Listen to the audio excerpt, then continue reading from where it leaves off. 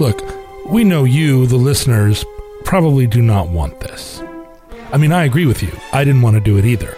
And I'm hard-pressed to claim that this episode is going to make much of an impact on the global Star Wars critical industrial complex.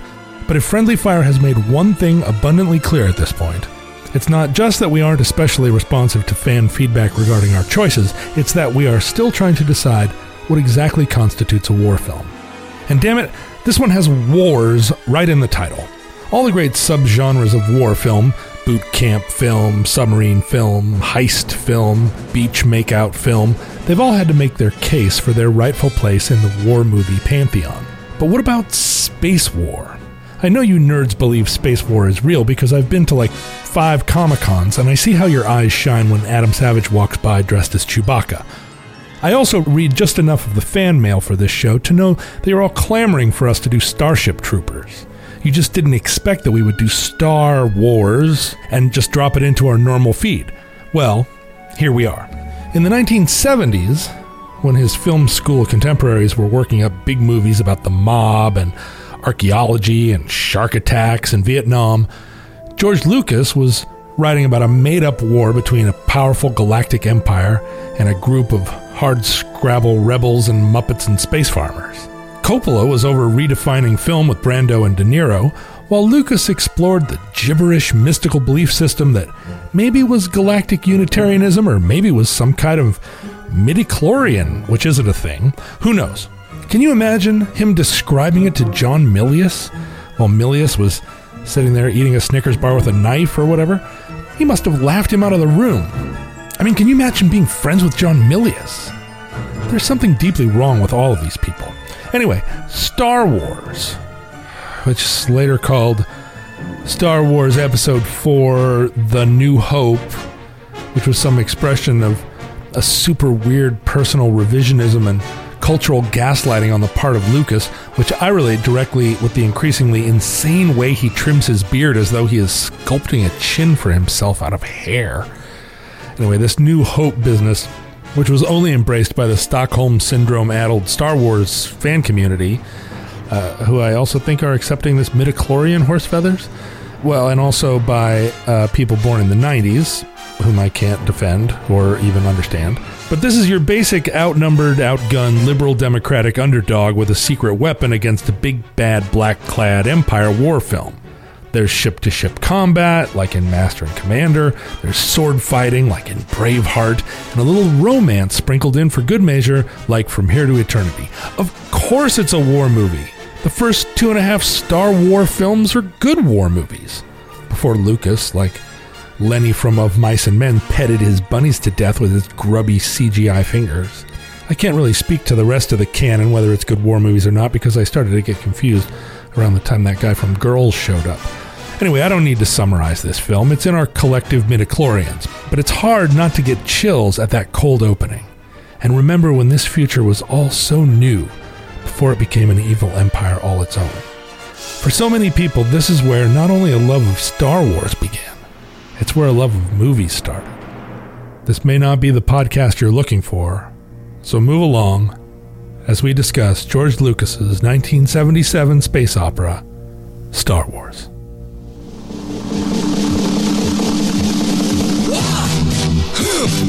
Yeah. What is it good for? Absolutely.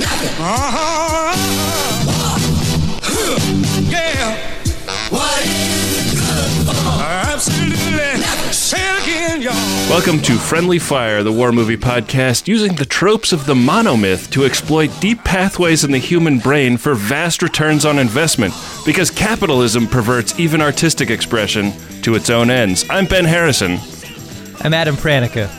I'm John Roderick, and I do not sign off on that opening statement. Disagree, huh? Just don't sign. Was that dialogue from one of the prequel movies? That's the screen crawl at the start of episode 2. They get past the trade blockade language and they get into that. Mm-hmm. One of the fun things that I read about episode 4 was that Brian De Palma saw the first draft of the crawl and was like, what the fuck is this? George, how about you hand the crawl to me and I'll do a copy edit of it so that it makes some fucking sense. When Brian De Palma is the one improving your movie. Yeah, exactly. The idea that there's like this Knights of the Round Table gathering, like George Lucas's friends helped make this movie in a weird way. Like the origin story of it is fascinating. And the fact that De Palma was involved and John Milius and Steven Spielberg, like what rare fun air that must have been. Well, I only wish that the same were true about the subsequent efforts. Like right. if his little cadre of fellow talents had any say in where this property went. You know what I think happened, though, is like Lucas didn't have any confidence in the film, and his friends didn't either. And what happened was what I feel like Star Wars got super popular and gave him false confidence that he could write whatever the hell he wanted. Listen, if this is the first place on the internet where we accuse George Lucas or where anyone accuses George Lucas of false confidence, then let it be now. Let it be here. I will die on that hill. Hey, do we want to give you a good 10 minutes to just talk about George Lucas's facial hair? Like, is that time you want to take, or do you want to just... We can get there. Okay. I would just like to start from the beginning, stipulate for the purposes of this podcast that I will not refer to it as episode 4. I hope you will not refer to it as episode 4. Can we agree that this movie is called Star Wars? Sure. And that... Can we ask Rob to beep out all references to episode 4? No. I mean, I understand you guys are a different generation and you're going to slip up and you're going to call it episode 4 A New Hope. And it's going to, every time my face is going to get comic book purple and hilarious Bugs Bunny steam is going to come out of my ears. I was reading some Reddit threads about this film. And, the Reddit people refer to it as ANH. That's the online abbreviation. First of all, for the Reddit people. Yeah, that's what they should have called Jawas. I mean, I think we have like a unique opportunity here because there have been groups of 3 straight white dudes sitting around talking about Star Wars. Doubtful, but for time immemorial. All right, I'll give it to you. A group of 3 or more white people is actually called a Reddit, Ben. I think it's called a colony. But we're a war movie podcast, so I think we can put a pretty unique spin on this conversation. Mm-hmm. Well, I think throughout the movie, I was watching it as a war movie primarily, and not as a nostalgia trip. And right. I think it stands up as a war movie. This movie resembles a movie about the Battle of Midway, right? The whole attack on the Death Star is like attacking the Bismarck or attacking. It's like a battleship, right? The Yamato. The Yamato. That's right. And a lot of those tropes of just like, we're going in, and your friends are getting picked off left and right. I mean, it's very. I hear Star Wars referred to all the time as a space western. But it feels like there's a lot of World War II movie in the DNA here. There's a lot of samurai movie in it too. Like it's very Kurosawa, a ton of Kurosawa DNA in this film. Mm-hmm. When ILM was late on making the effects for the early cuts, Lucas actually cut in World War II fighter footage really? as temp footage to sort of sell the idea. Oh, that's so great. I want to see that cut. I think you're spot on with that, John, in that World War II feel. If I had to watch one thing, either this fucking atrocity with a digital Jabba the Hutt slopping around in the bay there on Mos Eisley, or a movie where all the fighter scenes were taken from World War II movies, I'd do the latter. I would pick the latter. We can't talk about this movie without talking about that re-release, right? We sort of have to. It's the only version that Lucasfilm allows anymore. Well, and this is outside the purview of talking about it as a war film, but I guess we got to get it off. I at least feel like I have to get it off my chest. I wanted to watch the movie, the original movie, not this. Yeah, I'd love to see like the Criterion Collection release of the original movie. Yeah, that should be a thing. The stuff that doesn't belong, the stuff that's been shoehorned in there, it stands out like a sore thumb. I mean, I was watching it with my friend, and even the little shots, just there are a couple that are just like a different angle. but it's just wrong. It just doesn't belong there. It looks chemical, and you can tell which shots don't belong because they're the shots that do not advance the plot at all, are not useful at all, and also look bad. I feel like he got into a dick measuring contest with Spielberg because I read the whole reason that he did the effects in the re-release was because he saw Jurassic Park, and he's like, I want some of that shit in my movie.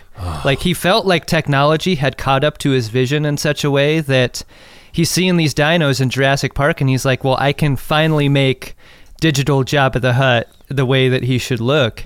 And what was false about that idea, a lot of things were false about that idea, but Spielberg knew to hide his digital elements in the dark a lot of times. Right. And the desert renders digital beasts terribly. Yes.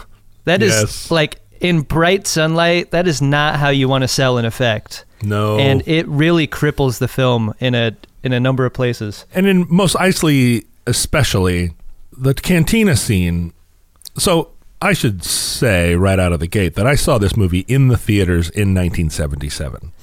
I was 9 years old, and I was absolutely this movie was made precisely for me.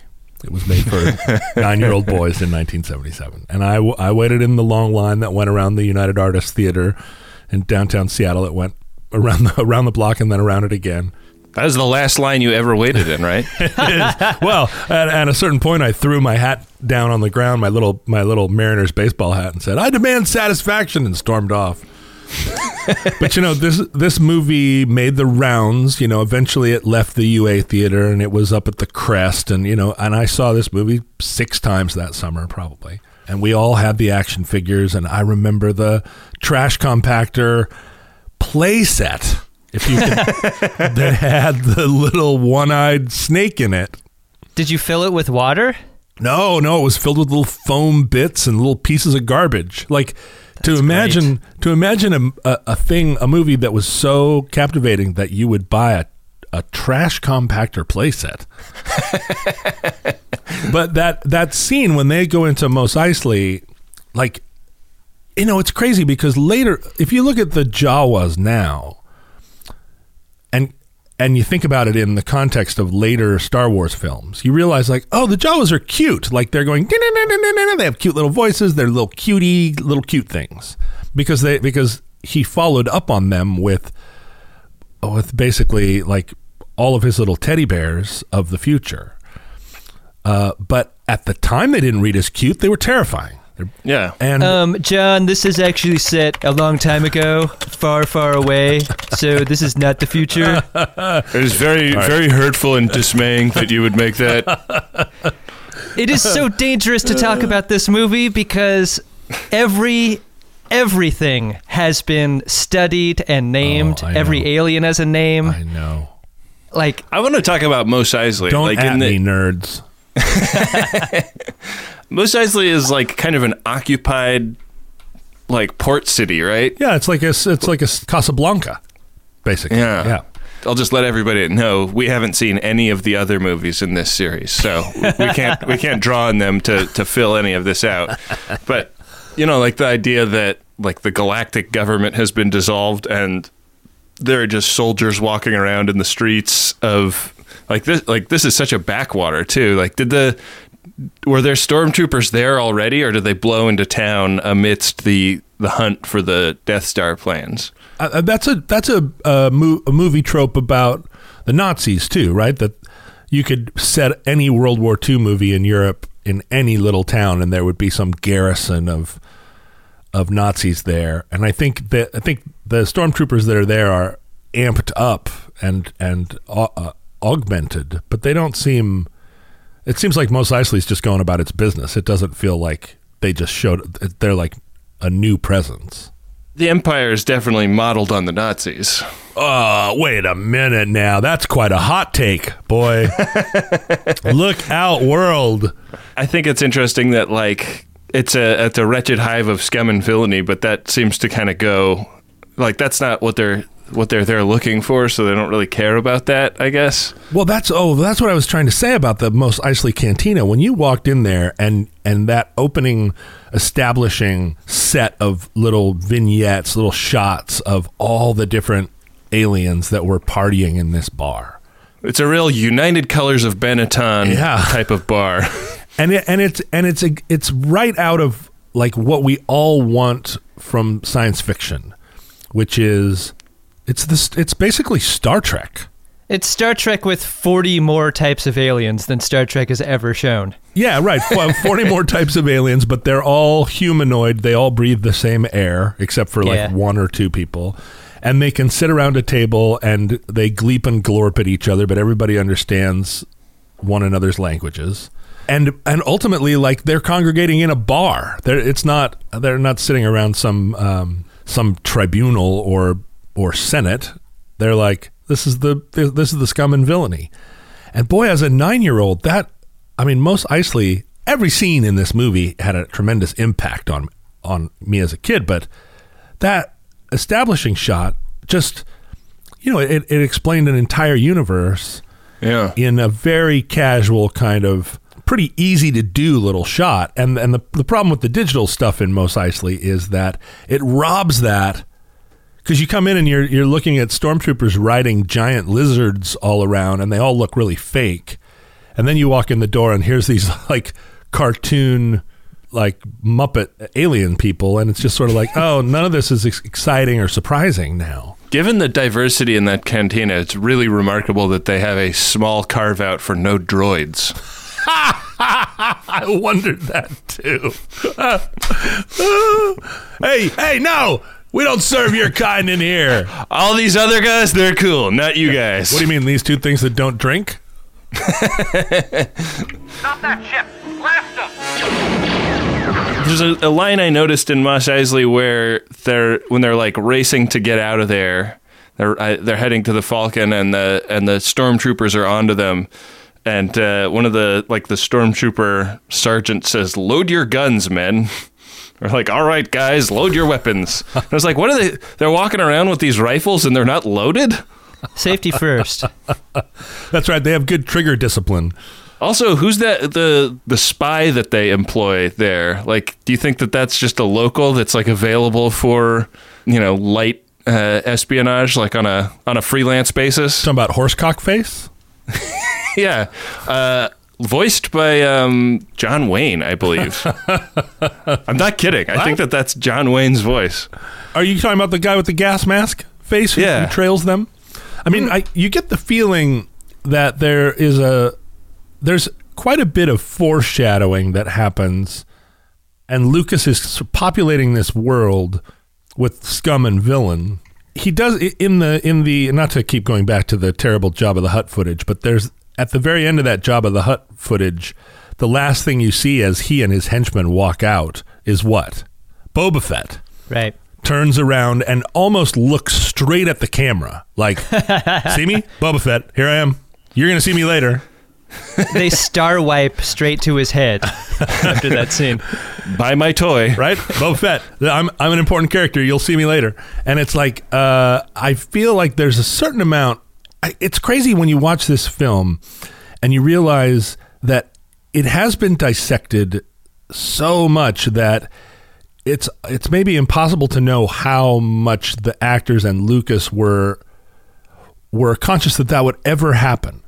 Like when Luke first mentions Princess Leia and Han Solo goes, "A princess?" and it just reverberates with like 40 years of Han and Leia, and one day they're going to get married and they're going to have their own Darth Vader. Bouncing baby Darth. and you have to deliver a baby Vader via C-section, right?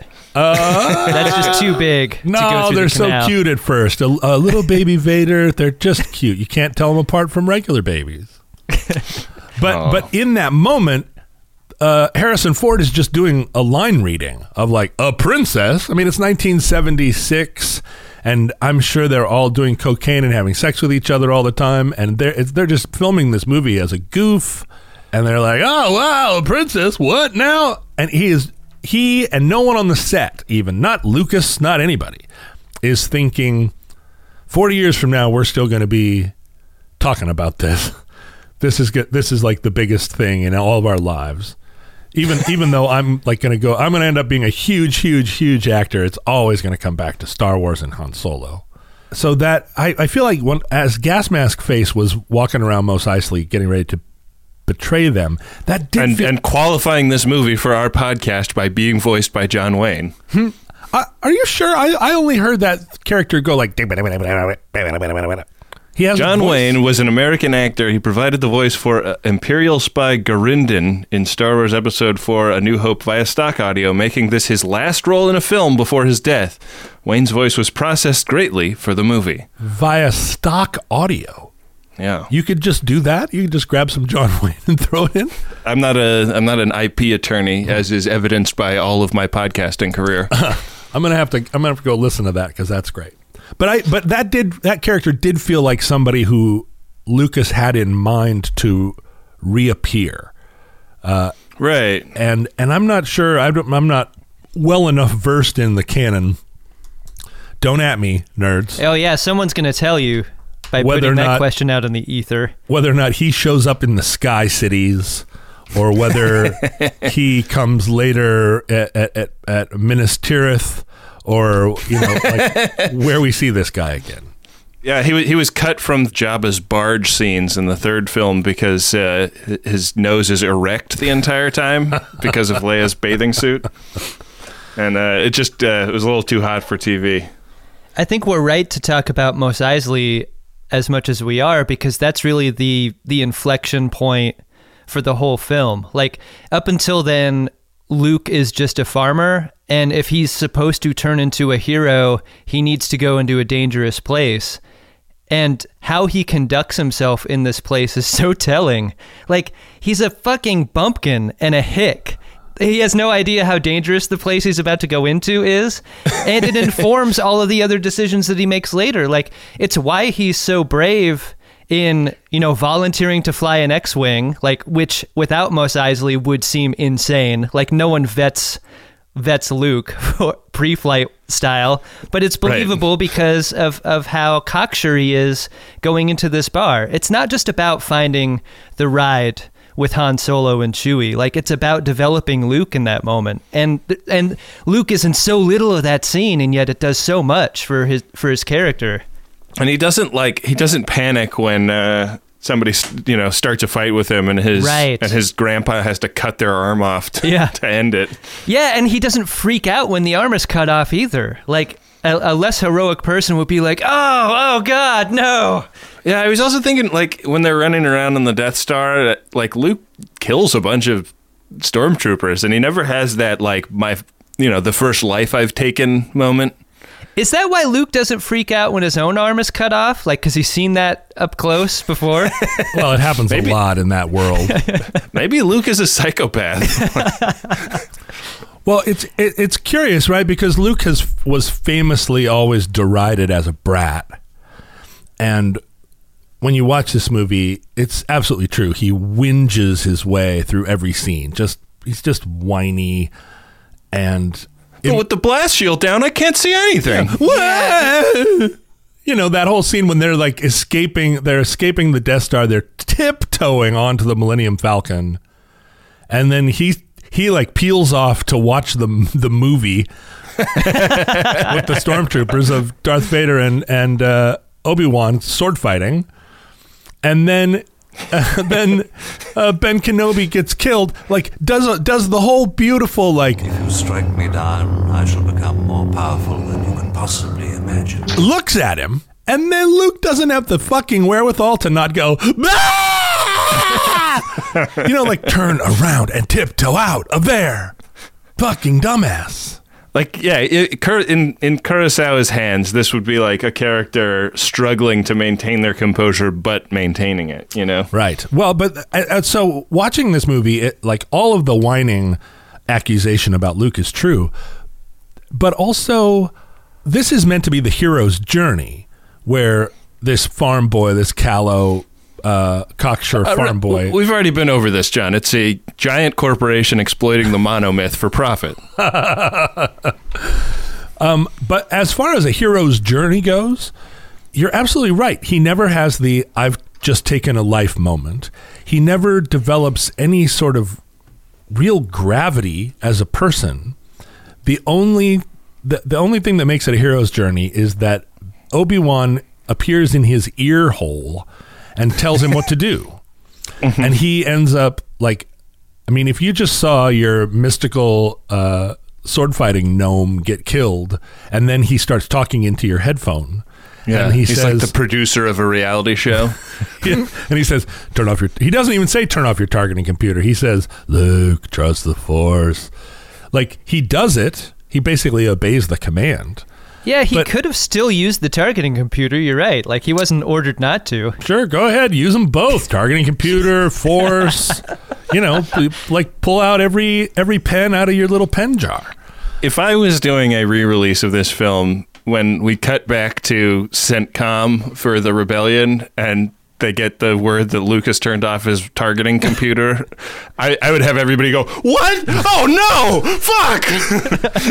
Yeah, there's just a couple of guys that raise eyebrows at each other, but yeah. First we lose Porkins, then Luke turns off his targeting computer. We got 4 fucking ships left in this whole fucking desperate attempt to save our skins, and he turned off his fucking targeting computer? Why? Yeah, why? The one guy in the entire fleet that's never flown one of those things. Right. He's the only one They don't even left. give him a check ride. No. Like, they just stick him in an X-Wing. Yeah. They take his word for it. Yeah, can you handle that thing? And then his little buddy, Mr. Mustache, is like, oh, he's a great pilot. It's like, what were they flying exactly on Dantooine? They must be super desperate for pilots. Well, it's like the end of Independence Day, you know? Oh, right. I guess so. You know, the guy that's been flying a crop duster the entire movie is suddenly a heroic F-16 pilot. Yeah. But yeah, Luke did not become very grave or wise, right? Even Han Solo, he goes through a whole like moral arc in a short amount of time, and he's never inconsistent with himself.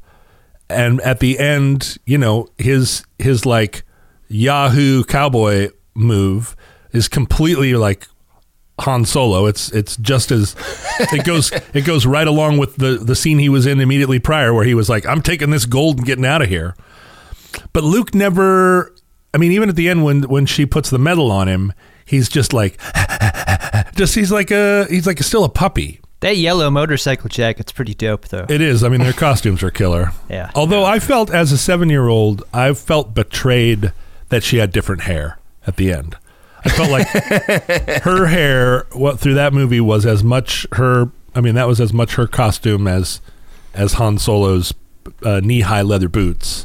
Can you tell me where Carrie Fisher fit in 1977 in the hierarchy of like most beautiful women in the world? Like, was she a thing that I hope and believe she was back then? I mean, I wasn't alive back then, but like, did she have a poster on people's bedroom walls?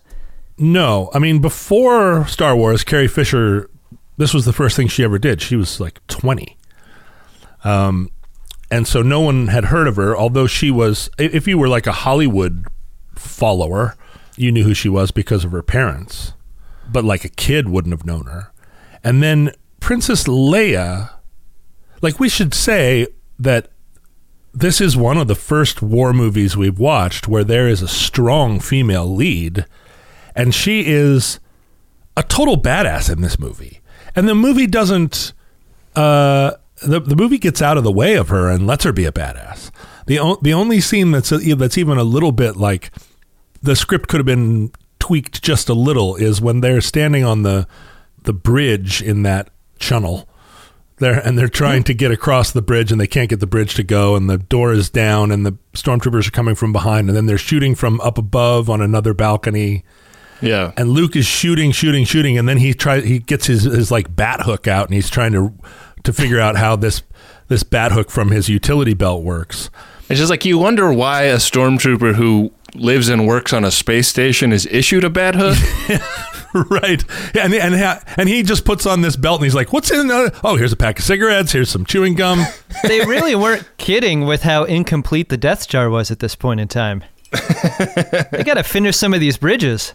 But in that moment, he hands her the rifle and says, hold this. While he's like grappling. And then she immediately started shooting stormtroopers. Yeah. But it was neither played for laughs nor it didn't really seem intentional. It was a missed opportunity in our era, because in our era that moment would have been played where she reached over and said, let me handle this, and then immediately killed 40 people, and we were all like, right. Yay, strong female lead. And then Robot Joan Rivers goes, I'd say that was pretty good for Rambo. Yeah, they didn't make fun of her. She didn't kill everyone, and then it wasn't a laughing moment. It was better that she missed. Like, it was empowering that she missed. Right, she missed a lot, just as he did. Mm-hmm. But from the very beginning, from her first appearance in the movie to the last, she never flinches. And she's the biggest shit talker in the movie. I mean, I always thought Han Solo was the shit talker, but she shit talks everybody and everything. Mm-hmm. Yeah, she calls Chewie a walking carpet. So we didn't, as little boys, there was no like bathing suit picture of Leia or like Carrie Fisher. Oh, she's so beautiful. I guess what I was asking was, like, do you take down your Farrah Fawcett picture and put up the Carrie Fisher with a blaster picture? Like, was there that sort of cultural replacement after this movie came out? Like, did she make the leap? Well, you have to, I mean, I guess as I think about it, she was unique in that respect. Yeah. I mean, even like Charlie's Angels, I mean, they were in bathing suits most of the time, and Carrie, or like, you know, dresses. Carrie Fisher's in a Shaolin monk robe for the whole film, and she was a creature apart in our pantheon, I guess. Like, I keep asking around a question trying to get like a different answer, but I guess, you know, like the way Wonder Woman was seen as like a watershed moment for like female heroism in films. Like, was Carrie Fisher in the first Star Wars film viewed in that way, or was she part of such an ensemble that she did not stick out in that way, the way that a title character would in a modern war or superhero film? Probably to film critics, or maybe to film critics. Yeah. As a 9-year-old, you know, the thing, like in contemporary culture criticism,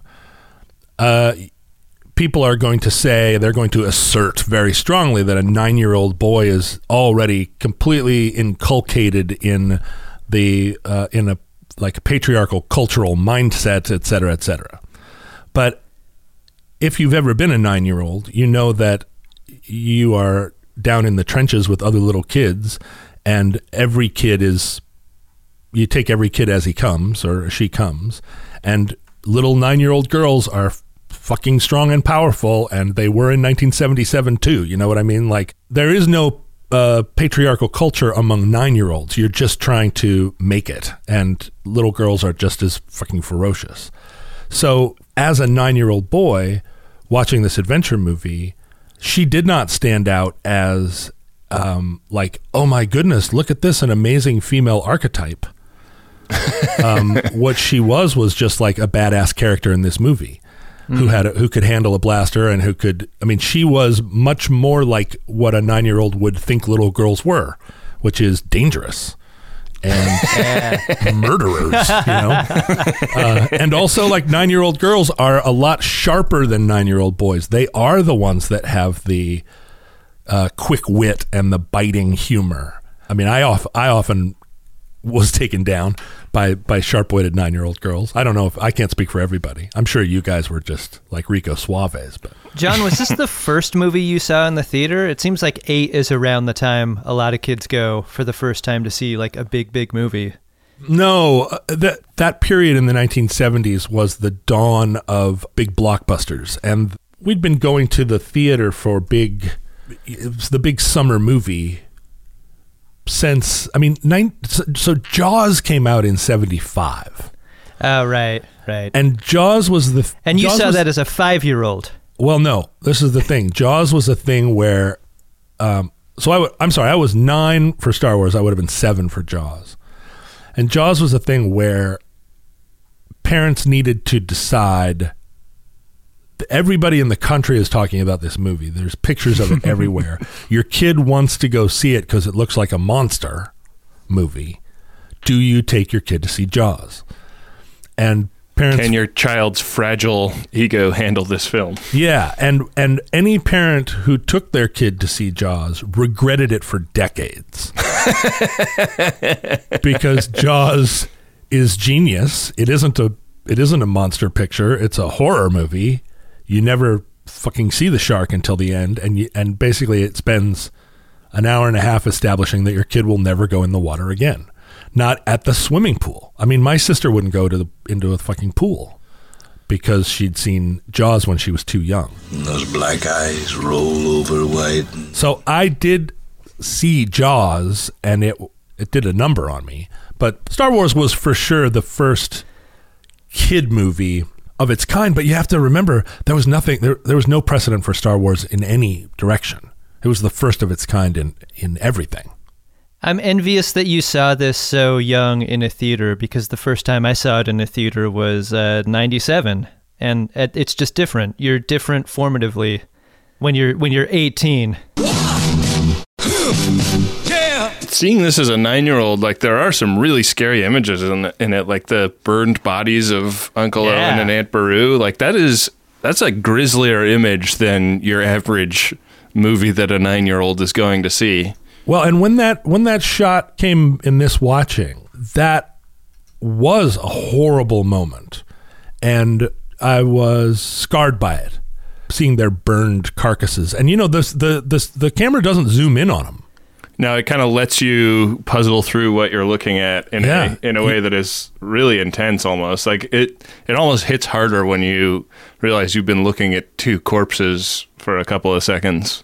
And I knew the shot was coming, and so I watched for it because my memory of it was that it was a close up on these burned bodies. And then it's this kind of wide shot of smoke pouring out of the hole and lots of burned kind of stuff lying around, and then your eye goes, oh, what am I seeing? Oh no. And it's really pretty short, but to my 9-year-old mind, I mean, it burned into my retinas.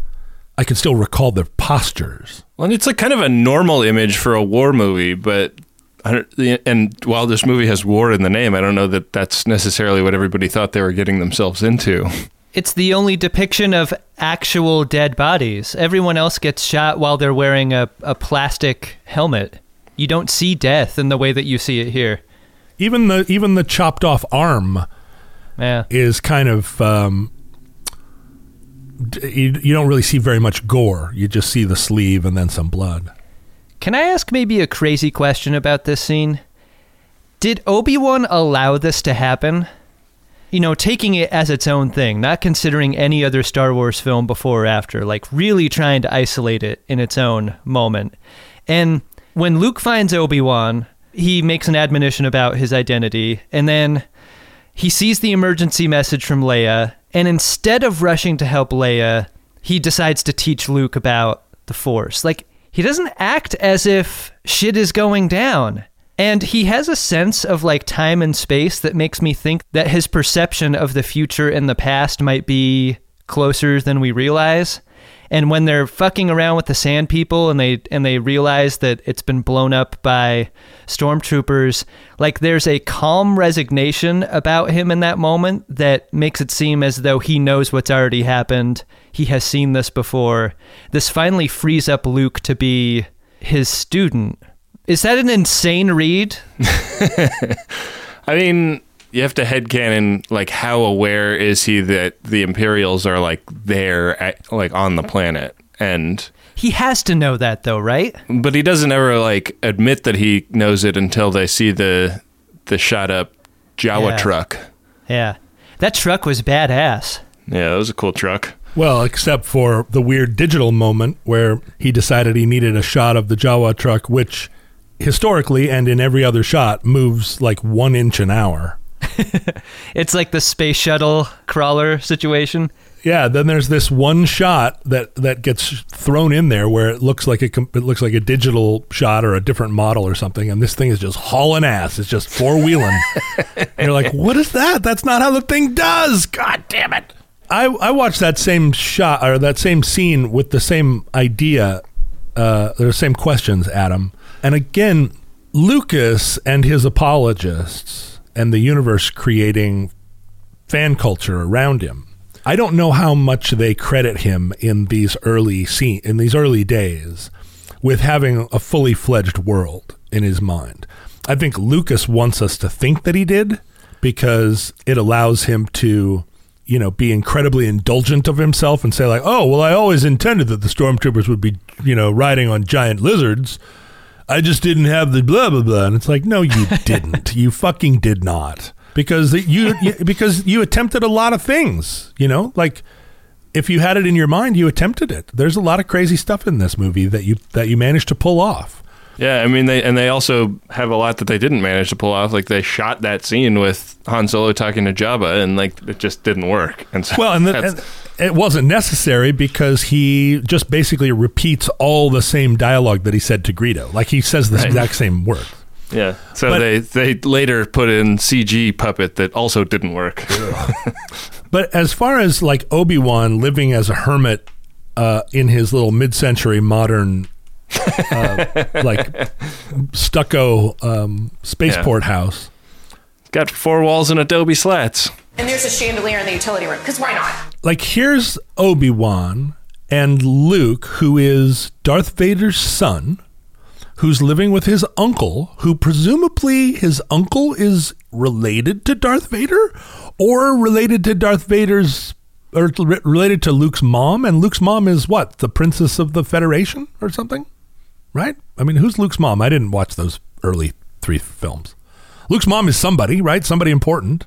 Yeah, she's Jean Reno's protege. Yeah, right. Oh, so God. I'm hearing that rumbling in the distance of like a bunch of mechanical keyboards. A million mechanical keyboards crying out. And then silenced. This is actually the first episode of this podcast that we're doing that we hope no social media discussions are started. Yeah, Rob should cut a new closing. We are not asking for social media engagement at the end of this. But so here we have all these characters that are part of basically the epic fabric of space politics at the time. Jedi Master and either the brother of Darth Vader or the brother-in-law of Darth Vader and his wife, or maybe his wife and Darth Vader are brother and sister. I mean, they're related somehow. They're all related. And Luke. But we also don't get a feeling that there are really televisions. So it's possible that Obi-Wan is only vaguely aware of what's going on. Like the Senate has only just been dissolved. Grand Moff Tarkin, up until this point, the implication is that the Empire has been, still a sort of a functioning democracy. It's like kind of a Reichstag in 1931. That's a hot take. Type of situation. Or like now, if you will. Or now, right. And then there's this burning of the Reichstag. Well, we don't know whether we're going to have a democracy by the time this episode comes out. I'm pretty sure that it will survive. Wow, that's very confident. I have a mouthful of canker sores that say otherwise. Well, I'll tell you millennials haven't lived through enough really bad presidents yet. I guess not. I've seen a few. That dissolution of the Senate thing does seem to sort of blindside most of the senior staff of the military. Yeah, everybody's like, say what? Like, how are we going to keep them down on the farm? Is that why they're cramming just anyone into any X-Wing? Like, it's not like we have any oversight here.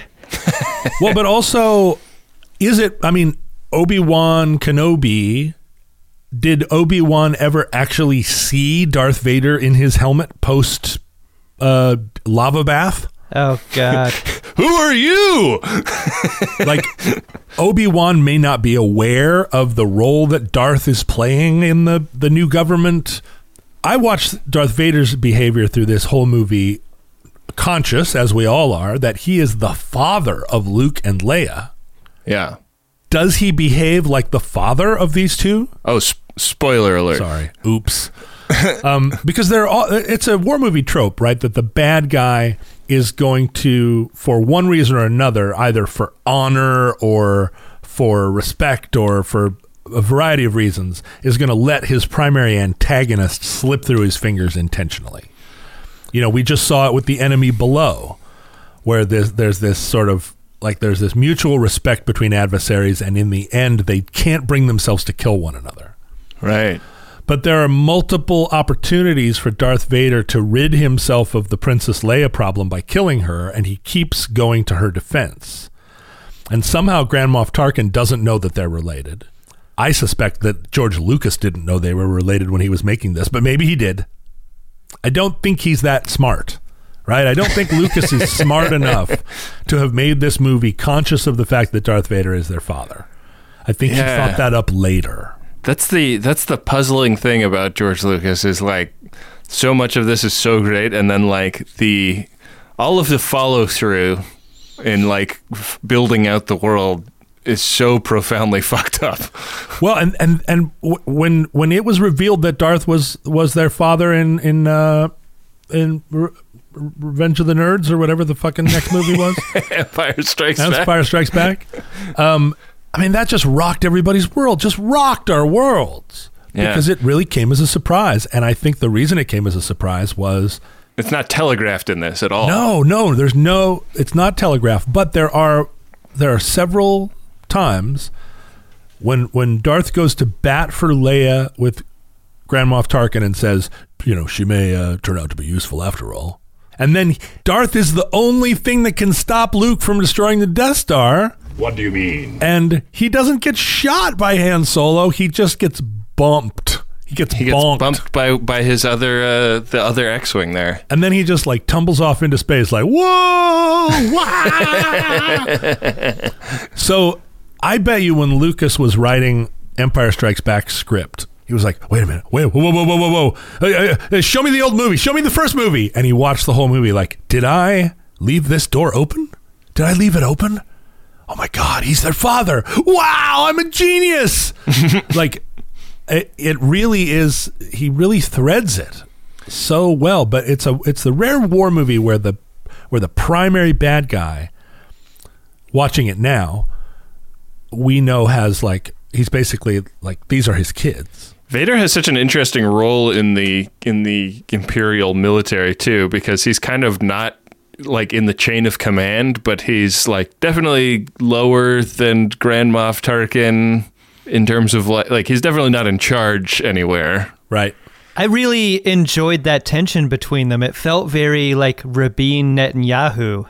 Like that tension between them was amazing because like Grand Moff Tarkin flips Vader a ton of shit. He does. Like he gets ripped on for being a religious figure and believing in this crazy hocus pocus the same way that Obi-Wan does by Han Solo. Obi-Wan has a lot more composure around that, by the way. Yeah.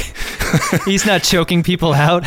Yeah, like I thought that was like maybe the most interesting character moment for Obi-Wan. It's like he's so much confidence that Han can just sit there and talk about how it's bullshit the entire time, and he doesn't even really rebut it at all. Yeah.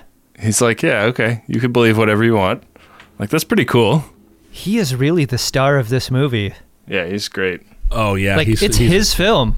Well, and he's the only person in the movie that is a movie star. Yeah. I mean, Grand Moff Tarkin, right, obviously is like... Peter Cushing and Alec Guinness are both famous and have been in a lot of movies. And when Alec Guinness takes his hood off there and reveals his super beautiful little face, I'm sure moviegoers at the time were like, oh, wow, it's the guy from the bridge over the River Kwai. But when Tarkin says, when Vader is choking that guy out, Tarkin does not say, Vader, cease and desist immediately, choking that general out. Right. He says something like, enough of this. Vader, release him. Like, knock it off. And Vader does not say, yes, sir. He says, as you wish. And so there is this weird relationship that's like... So in Princess Bride speak, he just told him he loved him. As you wish. Or he says something like that, like, as you wish. Man, I was trying to figure out how to connect Princess Bride to that, and you really beat me to the punch, Adam. But again, that's a kind of weird Nazi trope. I guess I right? shouldn't be playing games on my phone while I podcast. That's the problem. Yeah, I'm going to stop looking at 4chan for a second here and actually listen to what you guys are saying. You're giving up these connections to me in a way you don't normally do. No.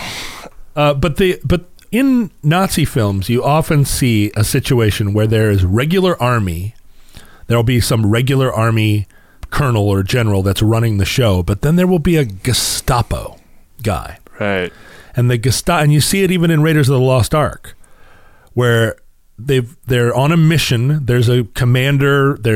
Everything is there's a hierarchy, and then there's that guy in plain clothes. Yeah, right. The guy who's in a leather trench coat, who is wearing a fedora, and who's just like, "Hello, nice to meet you," and so there is this kind of like within at least our understanding of Nazi Germany and how it's portrayed. There were so many different kinds of like, oh, it's the Wehrmacht, but over here it's the SS, and here's the Gestapo, and here are all these different somewhat competing organizations within the overarching bad guy sphere.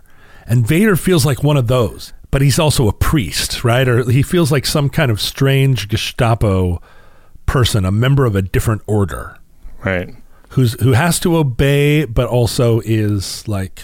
But he could also tap a couple of fighter pilots on the shoulder and say, come with me. Yeah, right. He's kind of wandering around. And they attempt to do that with his son, the guy from the Lena Dunham's boyfriend, the guy from Girls, Darth Girls. You're speaking of Adam Driver?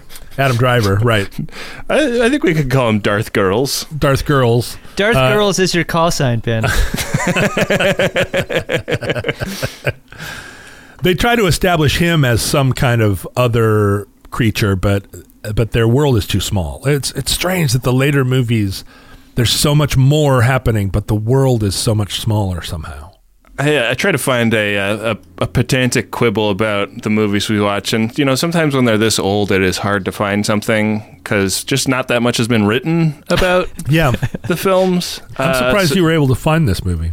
So I did a lot of digging, and I came up with this, and when you really process this, it kind of undoes basically the whole film. It doesn't make sense after this point. When Han jumps into the garbage chute, it takes about 5 seconds until he lands. A simple physics calculation, distance equals 1/2 times acceleration times time squared for initial velocity 0, shows that this would indicate a fall of about 400 feet, which would have certainly killed them all. Wow. That was the end of the movie right there. Good point. And also, why is there a terrifying monster living in the garbage system of a newly built space station? Did they bring that monster? Or they're like, oh, we got to put some garbage monsters in here. Can't have a trash system without monsters in it. Yeah, maybe he eats plastic. Well, it's true that it is a brand new space station, isn't it? Yeah, it's got that new space station smell. Yeah, so where did the old creepy monster come from? Interesting. Strange. Maybe they built the station around that monster. Right. I had a thought. They've got these like big roly-poly monsters in one of the newer Star Wars movies, and I was wondering if this is one of those. I mean, Star Wars was novel and looked amazing to us at the time because it was in advance of Blade Runner, the first real science fiction movie that made the future look dirty. Right. Yeah. I mean, it's like we licked Saving Private Ryan's asshole so much over how much texture there is in all the clothing and how everything is worn in believably. And that's true in this movie too. Like the helmets are like super used. Like Luke definitely gets hand-me-down gear to get in his fighter plane, and the fighter plane is old and dirty as well. Yeah. Even Vader's helmet, not glossy. Yeah, I figure that's more just because, like, we don't want to see studio lights in the helmet the entire time. Yeah. But to the viewer, it really seemed so much more real because other space epics and science fiction stuff, anything taking place in the future, everything's spick and span, perfectly clean. The future has eliminated all problems, is what science fiction meant to us. If you think there about isn't even dust in the future. Yeah, 2001: A Space Odyssey. I mean, there's no like wear and tear on their uniforms. Right. And so that was really what was neat about it. And I think the garbage chute was maybe a way of really turning the knob up on that. Like, not only is the future, I mean, we're walking around and they keep it real clean and everything, but they're also all pooping all the time. All these drones are pooping. And for some reason, they create a lot of garbage in the form of gray foam chunks. Yeah. Because most of what's in that garbage chute is just gray spray painted foam chunks. Well, when you unbox a droid, John, you're going to be left with all its packing material. And where's it going to go? It's going to go in the compactor. Down the chute. What purpose do you think that little remote control black vehicle performs? Like, what could that thing possibly be doing? Every time we ask a question like this, I would love it if Rob just put in the sound of thunderous keyboards. Is that like a Roomba? Is that why the hallways on the Death Star are so shiny? I bet, you know what, if it's a Roomba, I'm glad they went to a squared off model, because that's the only way you're going to get into a corner. Yeah. That's right. The circle is the main reason I'm not buying a Roomba. That and I can't afford a Roomba. I mean, my question is, what the fuck is an R2 unit, and what do they do? What does an R2 unit do? I mean, it's great if you can plug it into somebody else's computer, but I mean, and frankly, R2 does periodically, like when they're escaping the Death Star, suddenly it's revealed that he has a fire extinguisher in him, which was cool. Like, that's handy to have. He's a multi-use robot that happens to be a elite hacksaw. But even now, I mean, we have, even in 2018, the technology to build an R2 unit, in the sense that it's not ambulatory, it's not bipedal. It's like a garbage can with a tricycle on it. And a little person inside. So you could put a bunch of computers in a fire hydrant and have it roam around your house, even now. But we don't do it because it's not a very good design for a robot. The one time it does seem pretty good is when R2 is serving drinks on the luxury yacht. Like, that kind of makes sense. It's like a bar cart that brings the bar cart to you. Are the droids sentient? Because they're sold as slaves. So if they're sentient, I think that's pretty fucked up. And also, R2 is referred to as he a bunch. So does he have a crank? Right. Like, is R2 packing? Is that like when he goes into tripod configuration? Is that his dong? Well, I read a thing on the internet, and believe me, I do not read Star Trek things on the internet. But I read a thing recently, somebody's tweet, and I wish I could quote them directly, but they said, Chewbacca cannot speak, but Chewbacca is not a pet. He's an autonomous being. So nobody named him Chewbacca. His name is Chewbacca. But how do we know that if he cannot himself say the word Chewbacca? Well, I think it's clear that's how he signs his checks, John. So he writes. Yeah. Chewbacca Right. wrote it down, and people are like, "What's your name?" And he's like, When you pick up his crossbow, for a time he got into labeling things. He got one of those labelers, and he put his Chewbacca's name crossbow. on everything. Yeah. He said, "You done it? You done hired the hitmaker, Chewbacca." He can do the calculations for light speed, but he also loves to get a scritch behind the ears. And this movie is the kind of iteration of the monomyth that has most captured our culture at this point. And I was thinking in watching this movie that we don't really know like what's so bad about the Empire. Like, we know that they ended democracy and are ruling via fear, but that's kind of the extent of it. Like, it's not totally clear Like we kind of have to take the movie's word for it that this is the worst possible situation and that the rebellion is right. But the bad guys are so like visibly bad and the good guys are so visibly good. I was wondering watching it, did we lose our appetite for fighting big wars when we started to like think of evil as looking evil, and when we can't like impute that onto an enemy, we have less of a willingness to commit ourselves as a society to a war effort. Like, World War II being the last time that the whole country, really got behind a war effort. I mean, the Germans in World War II and the Japanese both did us a huge favor by really, really amping up the bad guy costumes. Yeah. They did us another favor by losing. Yeah, they did. Well, that wasn't a favor they did us. We beat them with our big power. I think even more interesting, or not maybe more interesting, but as a corollary to that, is kind of the Matrix problem, which is that good guys in movies, in big blockbuster movies, now have become this, they're always represented as a ragtag, multicultural bunch of sort of like natural fiber clad like the PTA of a Sonoma Valley Montessori school. I love that country song. Sonoma Harper Valley PTA. Yeah. But yeah, you have this. Not only are the bad guys monolithic black leather clad evildoers, but that the good guys are always this sort of rebel band. And I think that informs the current American cultural situation, where every single subgroup of people in America right now thinks of themselves as the resistance to something. Right. I mean, the NRA, like Dodge Ram truck driving, Central Texas. Yeah, what you're saying is that there's a Calvin peeing on something sticker for everyone now. Yeah, right. But in the United States today, no one will acknowledge that they are in power.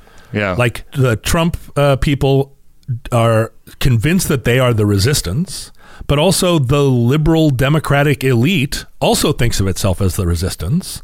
The intellectual left thinks it's the resistance, but also the working class whites think they're the resistance. There's no one will stand up in America and say, we're in charge. We're in charge. No one wants to be the empire. Nobody wants to be the empire anymore, and because all you need to do is cloak yourselves. I think Putin explicitly wants to be the empire, though. Putin does. He's fine with it.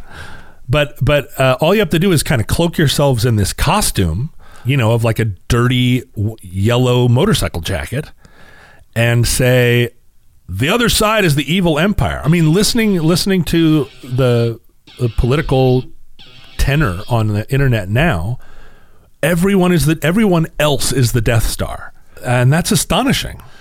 Not because it's so appealing to be the bad guy, but because the barrier to being the good guy, the barrier to entry to being the good guy is so low.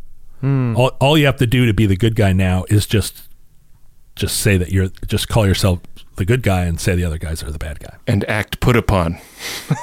But right, there is no army here fighting the empire. It's a bunch of people with borrowed guns. There's a car I see in my neighborhood a bunch that is a black minivan, and they have a bunch of Imperial logos all over it, and then like the family stickers in the back window are all stormtroopers. They're like, who is this nerd dad that is like really into their family identifying with the empire? What is that? Well, and it may be you'll see him someday and he'll have a fedora on. Yeah. And he'll have a like I Anonymous t-shirt on, and you're like, "Oh shit, it's 4chan." It's like 4chan lives in my neighborhood. 4chan the person. Anonymous. Now I am the master. Well, what do you guys think? Did we review this as a war movie? Did we do what our podcast... I mean, I feel like we kind of did, right? I think it works really well as a war movie. it's able to assimilate, if you will. I know both of your little Spock ears just started twitching with the use of the word assimilate. Yeah, the points grew 2 points. It's able to assimilate a lot of different war movie ideas and thread them all together pretty well. There aren't huge continuity holes in the motivations of people, and it's easy to follow what's going on. And the enemy is clear, and yet, and we come in halfway through the action, and there isn't a ton of explication, even though that stupid crawl at the beginning. And it leaves itself wide open for, the war doesn't end at the end of the film, which is true of, I think, most great war movies. Like, you don't end on victory. You end on, like, you win the battle, but not the war, hopefully. Like, have we ever seen a movie on this show yet where the end of the movie is the end of the war? It's usually that they win the battle. And hopefully it turns the tide of the war. Well, yeah, I feel like the end of a war is usually like a diplomatic situation, or like a bunch of guys meeting on the deck of a carrier to sign a document, Like there can be drama in that, but it's not necessarily the same kind of drama you want to depict in a war film. So I think it works, and I like Princess Leia being so much more than just a princess. She really should have been in that medal ceremony getting a medal. Well, and she's the one that got the plans, like without her. She puts the last medal on herself. Yeah. She's the hero, but what about Chewbacca? Is he chopped liver? Well, he's just a carpet. She said it at the beginning. Well, maybe he is a pet. A lot of Chewbacca erasure in this movie. Did she need one of those seatbelt extenders on the ribbon for the medal to get it around his giant head? I thought that was interesting. That she then, I guess she's the. That's another question about the rebellion, right? Because she is royalty. She is some kind of. She represents an aristocracy that they're trying to reestablish? Yeah.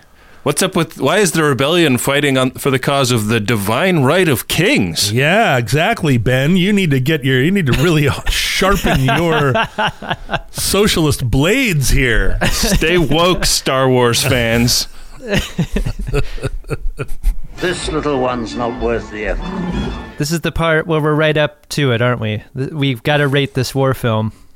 We have to. That's our job. For every war film we talk about, we design a special rating system, a custom rating system for that film. For Star Wars, the title of the film, with no appendages about what chapter it is or what phraseology occurs after the chapter. Star Wars, I'm assigning a scale of 1 to 5 medals. I haven't seen Star Wars, I think, in close to 20 years, really. Like, I can't remember seeing it after I saw it for the re-release. So this felt fairly new and fresh. Like, this isn't a foundational film for me. This isn't a touchstone that I return to every year. And so it felt good to watch it with... It's no Gremlins for you? No, it's not. It's not. It's no Gremlins. But I loved it in the rewatch for all of its... I'm taking away its weird digitization choices and setting those off to the side and judging it for the film that I think it originally was. That's very charitable of you. Mm-hmm. I think no film has a more perfect relationship between itself and the score. We didn't even talk about how great the score is. Or the sound effects. Sound design and score are so wonderful. It's one of the ways that makes this film feel so modern. Like, I feel like the transitions are the only thing that date it. I feel like Jaws looks very old compared to this film. You're talking about the wipes? Yeah, like those transitions are the things that place it in its late 70s time, but in most other ways, it looks great. It looks great right now. This is back when George Lucas actually knew how people talk to each other, dialogue-wise. It's a war film with a lot of quiet moments and interpersonal relationship things that like I really appreciated. It's 2 hours and it's super efficient. Like, we've seen a lot of 2-hour war films that really dragged, and this one did not. It's hard to believe that this was made in 1977, but for all those reasons, I'm going to give it 5 medals. Perfect score for me. Boom. Ding, ding, How about you ding, guys? ding, ding, ding. I think that's the first 5er that I've ever given. Yeah. I really love this movie. The re-release CG garbage does kind of break my heart, and I mean, I'll just add my voice to the millions that have cried out for an issuance of the original in HD so that we can enjoy it. And I'll even go so far as to say I want original theatrical release in a 4K telecine in high dynamic range so we can really enjoy it on these fancy new televisions. And I'll give it 4.5 medals, subtracting 1 medal just for the obstinance of Lucasfilm and withholding the OG version. Like, don't you think that they would just hammer checks for like a decade if they put that out? It's also profoundly irritating that this is not a rentable film digitally. Like, you must buy it everywhere. It's like $15 to $20. There's no rental option on Amazon or Netflix or whatever. Like, you got to buy it, and that feels like a cash grab. Yeah, it's infuriating. And it's infuriating because it's a great picture. And there's a reason that we've built up a huge world around it. It stands up. It really does. These characters are all real. You don't watch this and go, oh, that's so... I mean, it's no cornier now than it was then. There's no weird, like, political stuff that doesn't hold up. Like, it was ahead of its time. It's also smart, but it's also fun. I mean, it's a great movie. And a lot of it feels like luck. Like dumb luck. You know, this guy, this hubristic young director competing with his talented friends, and John Milius. They're all, you know, it's like any kind of scene, right? It's like the any scene that produces more than one good band. That friendly competition between people that are like, oh yeah, you like Sgt. Pepper, huh? Well, here comes Pet Sounds, that produces really cool stuff, always for a brief period. And unfortunately, it turned the creator, George Lucas, into a monster. He became what he set out to destroy. Right. And he created some wonderful things even after this. I mean, I think if we were able to watch Indiana Jones as part of this, which maybe we are. There are Nazis in it. It's technically a war film. If the Nazis get a hold of the Ark of the Covenant, they're going to melt faces all around the world. Because it'll give them such good guitar skills, right? Yeah. But it created a monster in a way that, like, you know, Francis Ford Coppola made some amazing movies. Let's not discount him for a moment.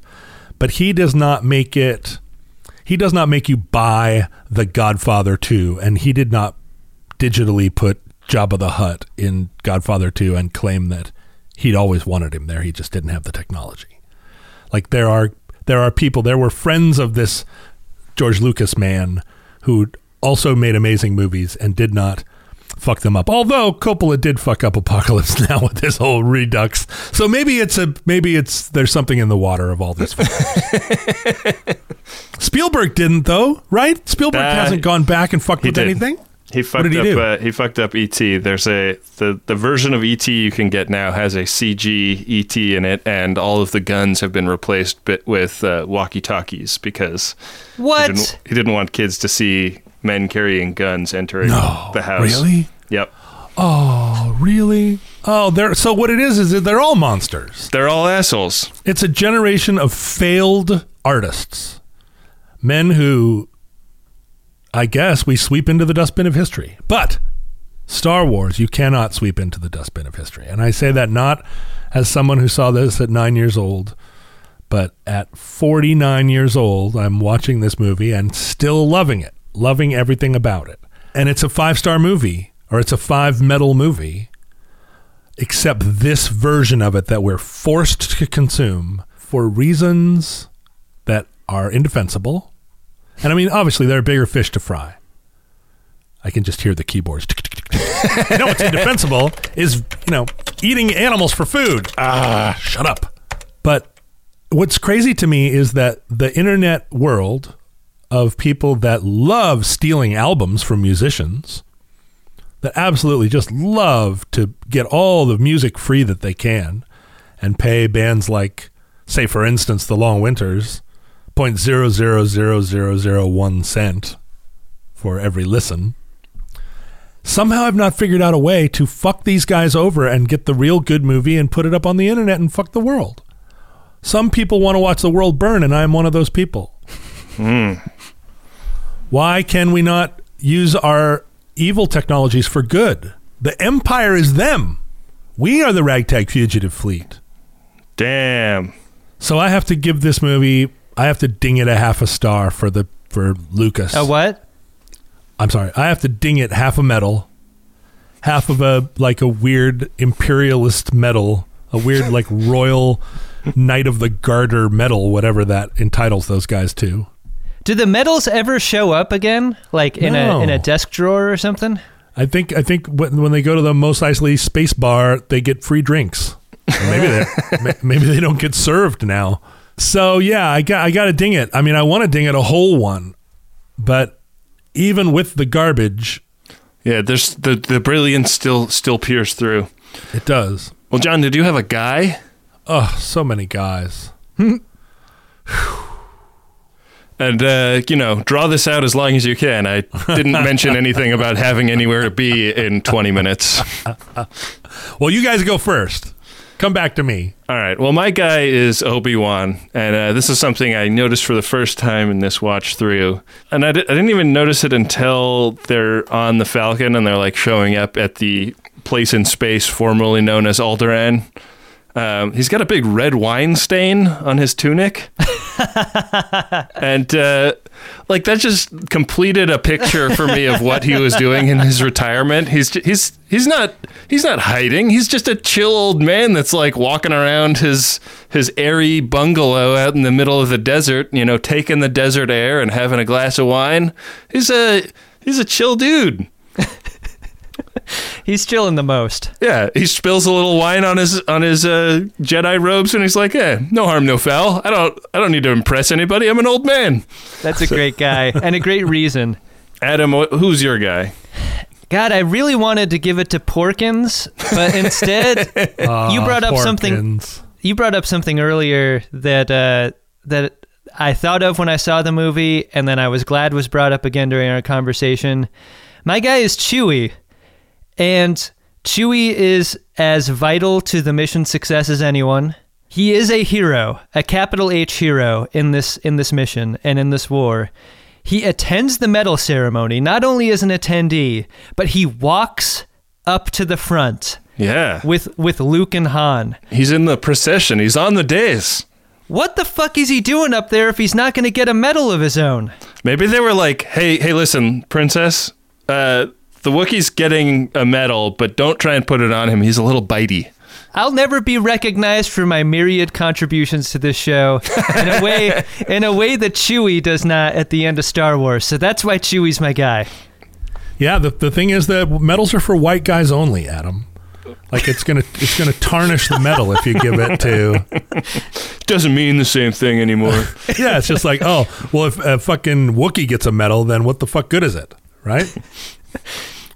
I wish there was a version where there's 15 seconds of Luke and Han looking at each other and then looking back at Leia and looking at each other there's a third medal, right? What is going on here? This is so embarrassing. I wish there was a scene where they took their medals and went ting. They bite them like Olympians. Yeah. Is that why Chewie is screaming at the end of this medal ceremony? Wow. No, that's all he can do. Yeah. That's all he can do is he has one do sound. That yell. Wow. Who's your guy, John? So in that scene where Grand Moff Tarkin and the generals are sitting around the table, right? This was another really hugely affecting scene for a 9-year-old where Vader chokes the general out with his superpowers. There are two generals that are yelling. And the one general that gets choked out, you kind of, in your mind, you conflate the two and you think like, oh, there's this general that's like talking smack and then Vader shows him who's boss. But there's actually two guys there. And the other general is the one that was saying, well, wait a minute, the rebels, we have to think about these rebels. This is a big deal. Like you know, the Senate is going to freak out about this action that we've just taken, capturing Leia and all this, you know, like blowing up Alderaan. Like, we're not going to get away with this. And that's when Tarkin says, we've just dissolved the Senate. We're in complete control. And that guy, you want to think he was speaking pretty freely, let's say, for somebody in the Imperial government.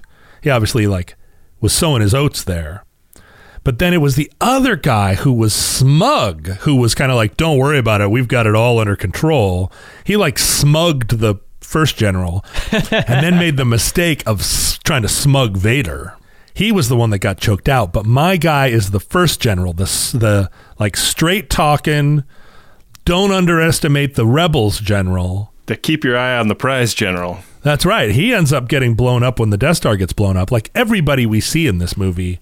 I mean, this is another one of these movies where what we're not talking about is probably, conservatively, like 3 billion people die on Alderaan. I saw a calculation on IMDb that it's just over 2 billion people die in this movie.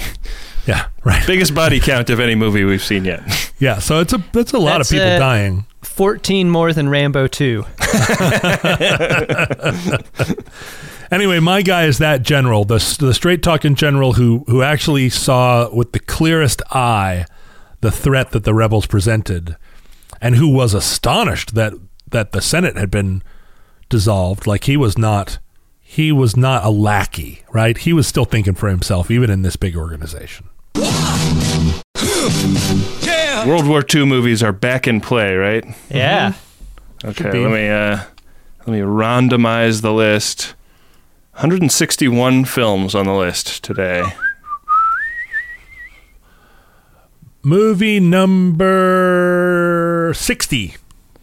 60 is... Oh, man. We are staying in space, gentlemen. What? The next movie is a 1986 film directed by James Cameron about a war with xenomorphs. It's Aliens. Whoa. Wow. Are you ready for this, Adam? God, I'm so ready. Is this the kind of popcorn chomper that you've been waiting for? This is going to be the first 2-hour episode of Friendly Fire. Oh, man, I'm pretty excited about this. That's going to be a lot of fun, gentlemen. So that'll be next week. But for now, for John Roderick and Adam Pranica, I've been Ben Harrison. To the victor, go the spoiler alerts. Who wants to die? Good job, y'all. Friendly Fire's a Maximum Fun podcast hosted by Adam Pranica, Ben Harrison, and John Roderick. The show is edited and produced by me, Rob Schulte. Our theme music is War by Edwin Starr, courtesy of Stone Agate Music, and our podcast art is by Nick Ditmore. If you'd like to support Friendly Fire, please visit MaximumFun.org/donate. And if you feel like joining in the conversation, head on over to Facebook or Reddit. We've got groups there. If you're on Twitter, please use the hashtag FriendlyFire. You can find Ben on Twitter at BenjaminAHR, Adam is at CutForTime, John is at John Roderick, and I'm at Rob K. Schulte. Thanks for listening. We'll see you next week. What is it good for? Absolutely. Listen to me. It ain't nothing but a heartbreaker. Friend only is the Undertaker. Please love and understand. MaximumFun.org. Comedy and culture. Artist owned. Listener supported.